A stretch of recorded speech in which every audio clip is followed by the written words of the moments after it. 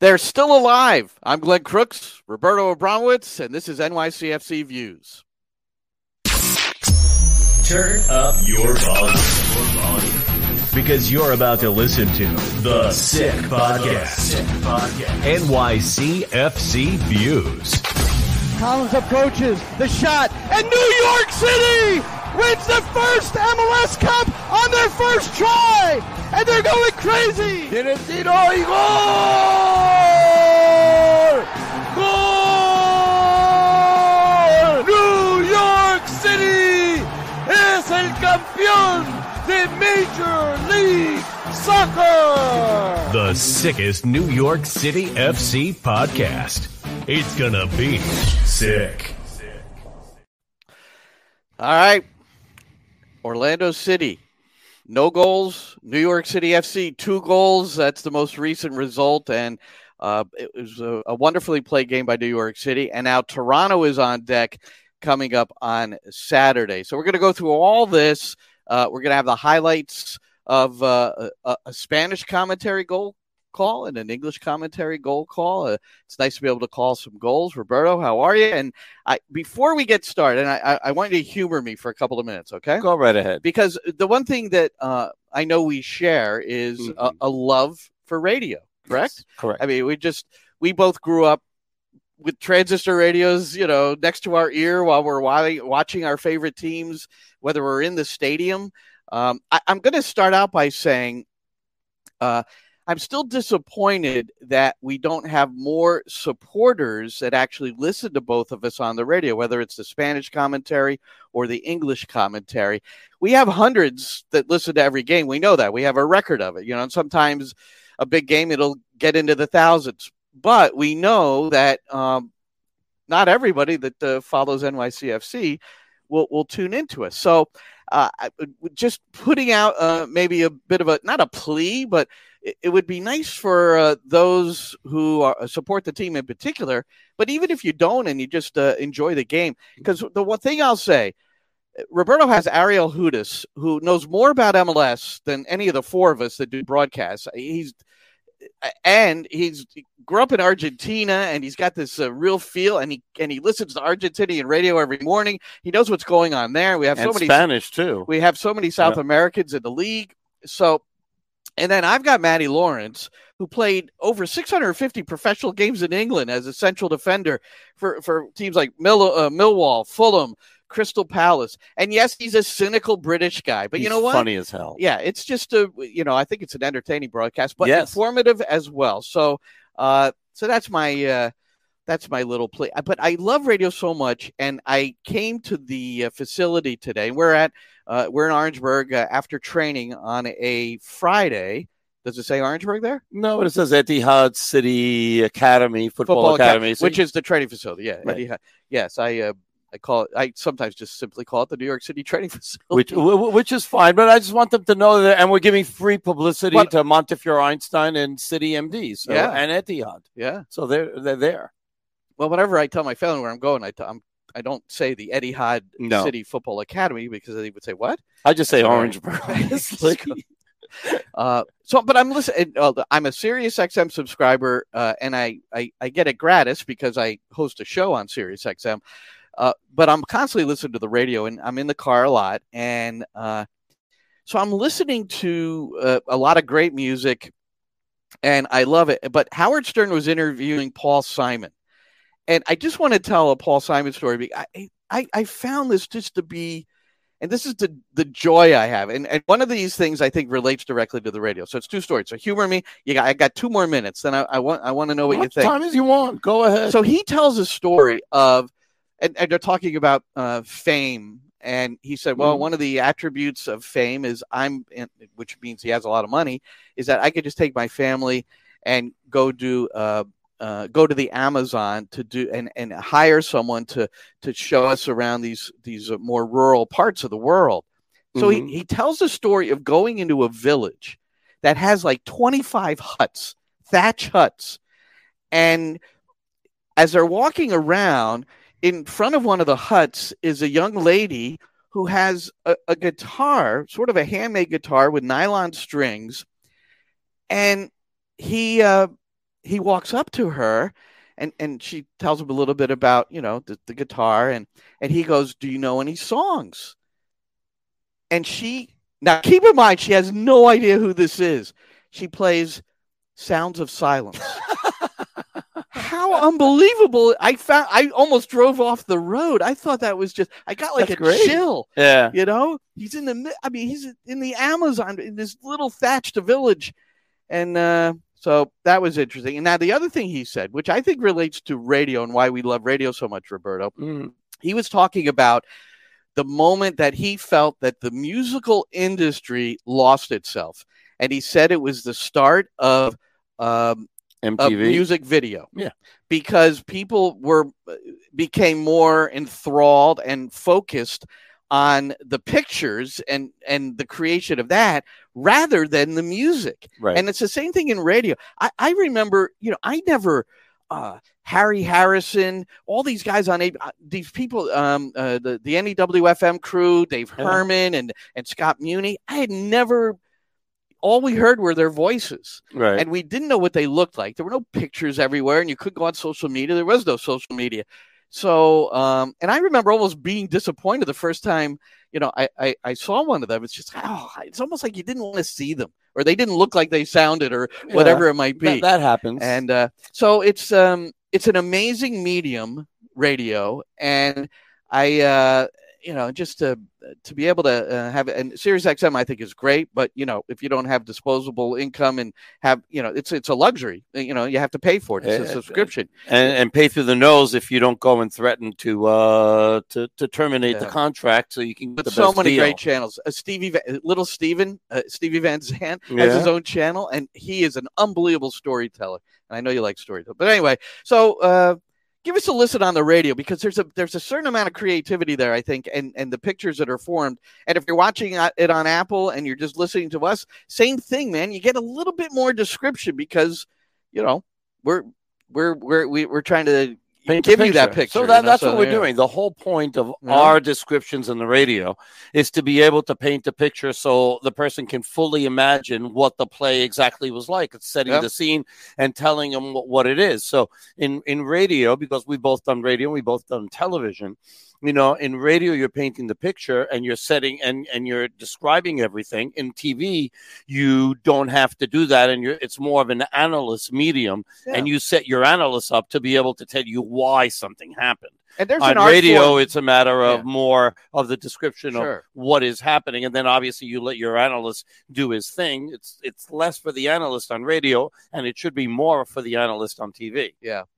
Both are an art form, and it's really a privilege. Now, to give you an example, so New York City defeats Orlando City 2-0 at Citi Field. The first goal was scored after Santi Rodriguez's penalty was saved by Pedro Galese, but the alert Monsef Bakar pouncing on it, half-volley header to finish. So here's Roberto's call of it.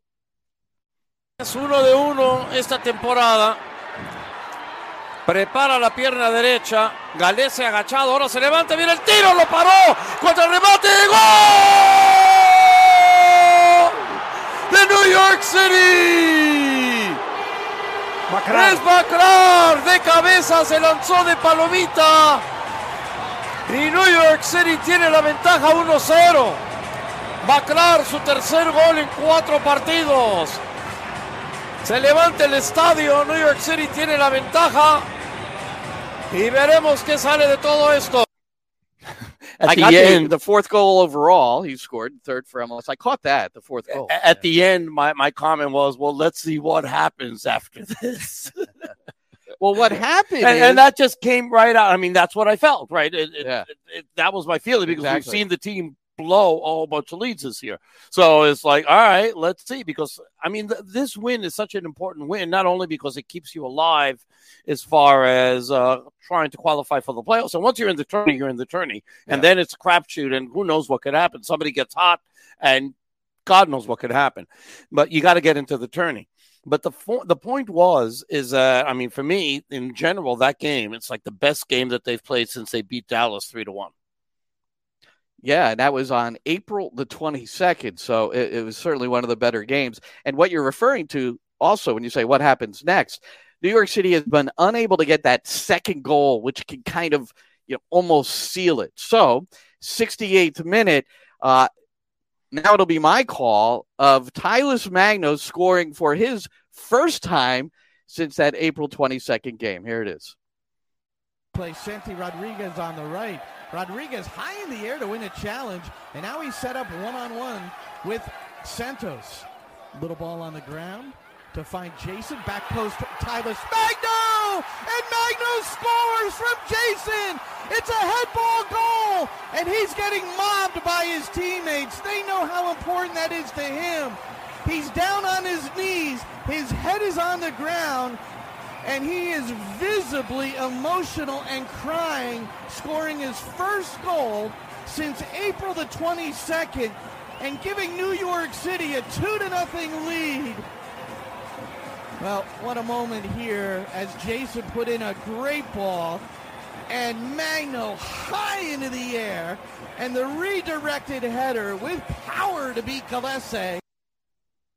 Well, really, the emotion there. And I got caught up in it, and Apple TV did a great job of getting the pictures, the close-up where you could really see, Magno's head just bobbing because he was sobbing, on this delivery from Jason. And Andres Jason just told us he was the player featured this week at the presser, that he didn't see Magno there, but what they train is to play the ball to a spot, and then it's the guy off the ball that's responsible for getting there and putting it home. And Andres Jason, he admitted that he put it a little bit behind Magno, and Magno with the tall frame and the strong neck muscles to really develop and we're going to listen to Roberto's call in a moment too, but it was just it was a great finish. It's a great finish, and there's a little bit more insight, right, as far as how New York City plays and what they're looking to do and what they train and what their philosophy is. It isn't like he's got to look up to see who's there. He has to put the ball in a certain spot, and somebody better be there. That's the point. And I think it's a really, really good point about how to play the game, right? It's one of the ways. It's not the only way, but it's one of the ways to play the game. And that's the philosophy. And it's one of his it's one of his strengths, Magno. He's very good in the air, and he's tall, he's lanky, but he's got, he has spring in his legs. And obviously he's got a damn strong neck, because from that distance to put the ball right into the upper 90, I mean, that was brilliant. And while he's moving backwards and getting stationary and just a really fabulous finish. And and you talk about part of it, here's the delivery and you better be there. Richie Ledesma played a beautiful ball across the top of the six in the first half of the game where nobody was home. Santi Rodriguez didn't get there. Monsef Bakrar didn't get there. And our call was like, someone should have been there, because there was enough time to see the play developing on the wing and then the ball being played across. Okay, so Magno scored. It was such a great goal. We're going to give it to you again, this time in Spanish. Santi ahora bailoteando, toca para Jason, viene el centro, Magno de cabeza, ¡gol! De New York City, Tylus Magno, el primer gol que mete desde el 22 de abril, Magno se tira al piso, todos celebran con él. Well, and you asked Andres Jason too about post game in the locker room, and he gave a good sense of the emotions there. And first thing he said was everybody was so happy for Tylus, and New York City fans are happy as well. And you hope that this is maybe the moment that catapults him back into the goal scoring machine that everybody thinks that he can be, that he's got the talent to be. And there was something interesting today in the press conference. The part that I missed while I was interviewing Andres Jason, there was a question about using Magno. And you were here, so you tell me a little bit more about this. It was a question to Nick about using Magno and Bakrar, and he had said something about that they don't play. Can you give me a little bit more context on that? No, well, it was playing them together, I think, was the question. And the idea is when you talk about playing together, you might be thinking of them as twin strikers. And I think Nick was just differentiating. Nick Cushing was differentiating that, he'd be on the left, and certainly they'd be connected at times, but that New York City doesn't play with two strikers. So his point was that they're not going to play together up top. Right. But they can play together, and they will play together. I mean, you're going to see them at the beginning of the match on Saturday against Toronto, and which is tomorrow. I keep thinking today's Thursday. Today's Friday, right? It is Friday, yes. All right.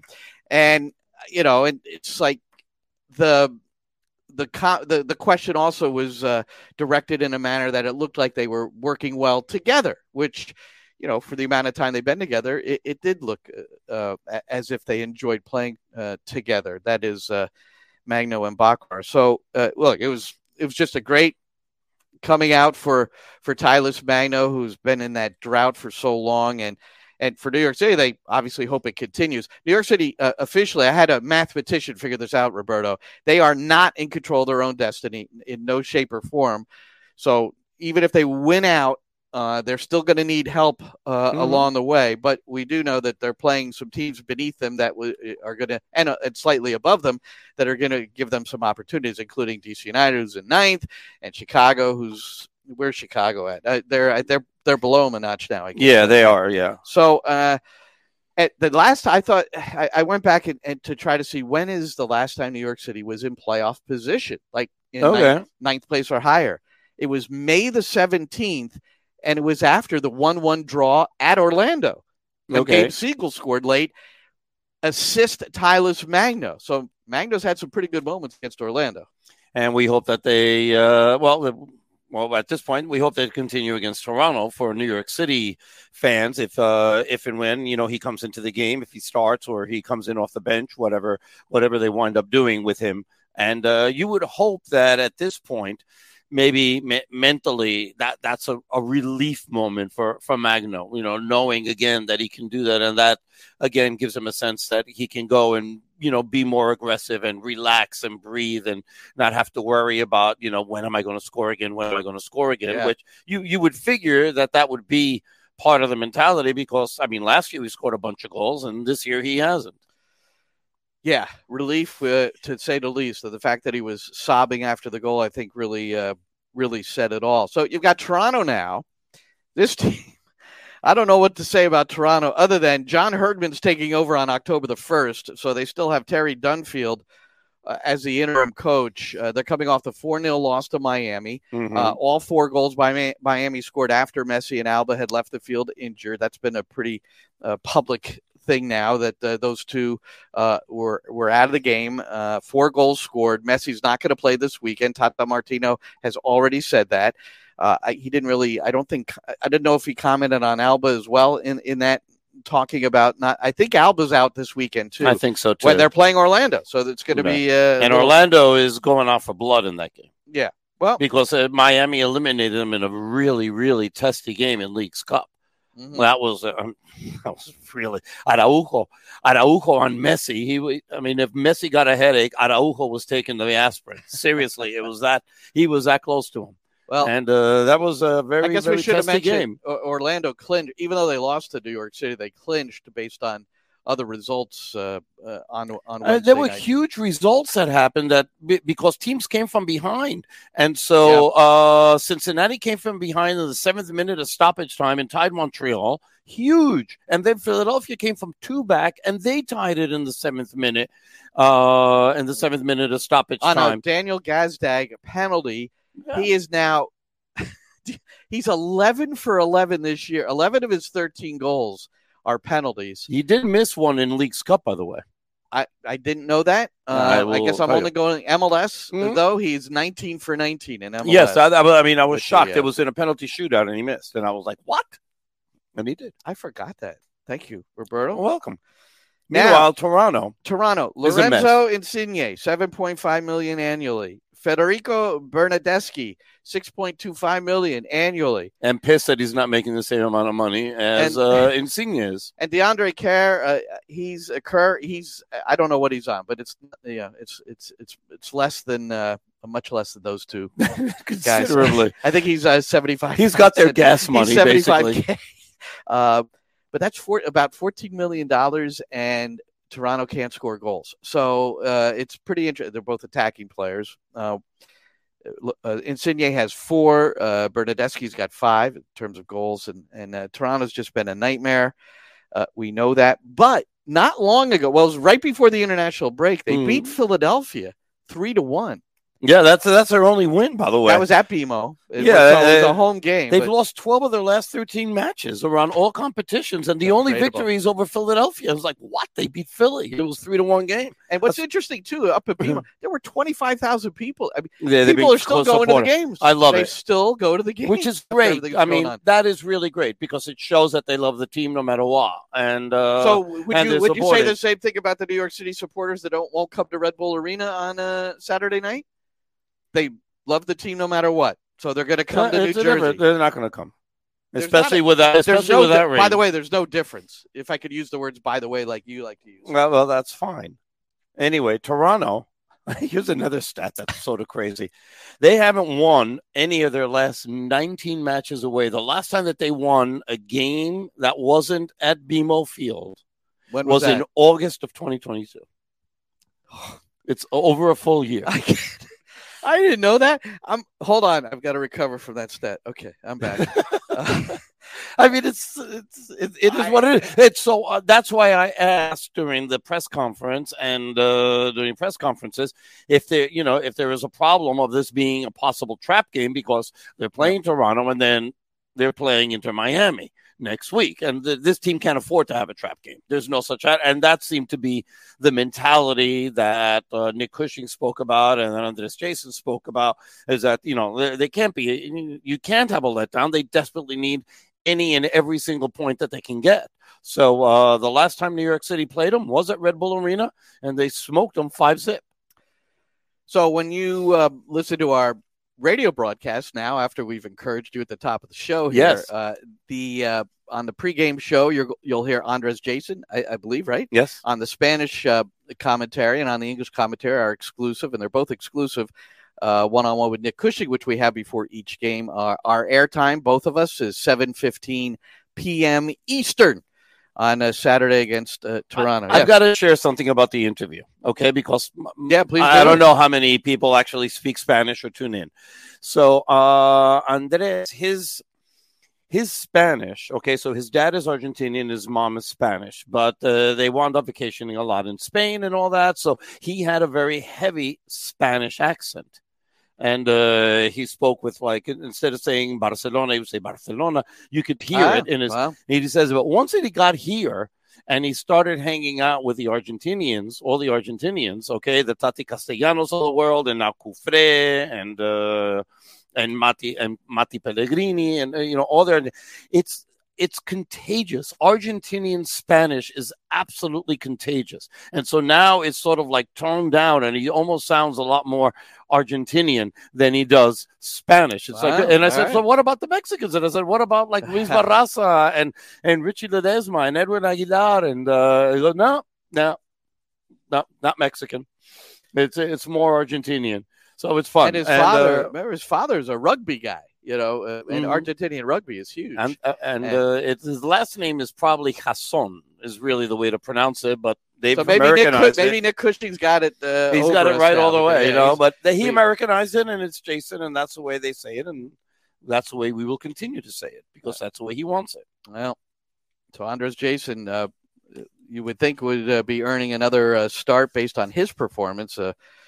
Overall against Orlando City. I don't know if you gave this stat on your broadcast or not. I don't know. But Sean Cabrera looked it up again, and he does a great job helping us out on our Spanish broadcast. So Jason, again, leads MLS in fouls received per 90 minutes. He was at 4.11 before last game, and he received 6 fouls. Yeah, 6 fouls on the last game.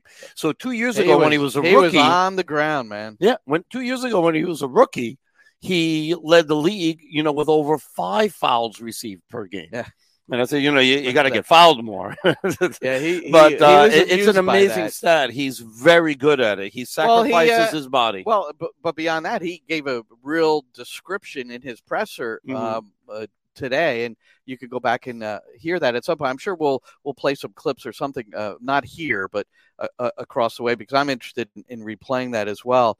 But the use of his body. But I thought the really interesting thing, and give him massive credit, because I haven't seen anybody in the league draw fouls better than he does. Maxi Morales was up there, yeah, but he reads the body language of the defender's approach and then sets himself up. So the defenders are setting themselves up for the fouling disaster at that moment because Jason's going to tumble. And he did smile when I said sometimes there's contact and sometimes there's not. And he just looked and smiled at me. There's no way that he would cheat. I mean, I'm shocked that you would suggest that. But one of the things that he said, and it was really important, he says that he uses the defender's aggressiveness against them. And it's great. And it's like the same thing that you would do in the NFL when you have a play action pass, right? When the defense is really, really aggressive and they're coming after the quarterback the whole time. Then you do that play action, it freezes the linebackers, and you get a little bit more time. All right. So New York City against Toronto. That's the next one. Another knockout playoff game in the regular season for New York City. All right, Shane, let's do some kicking it around, huh?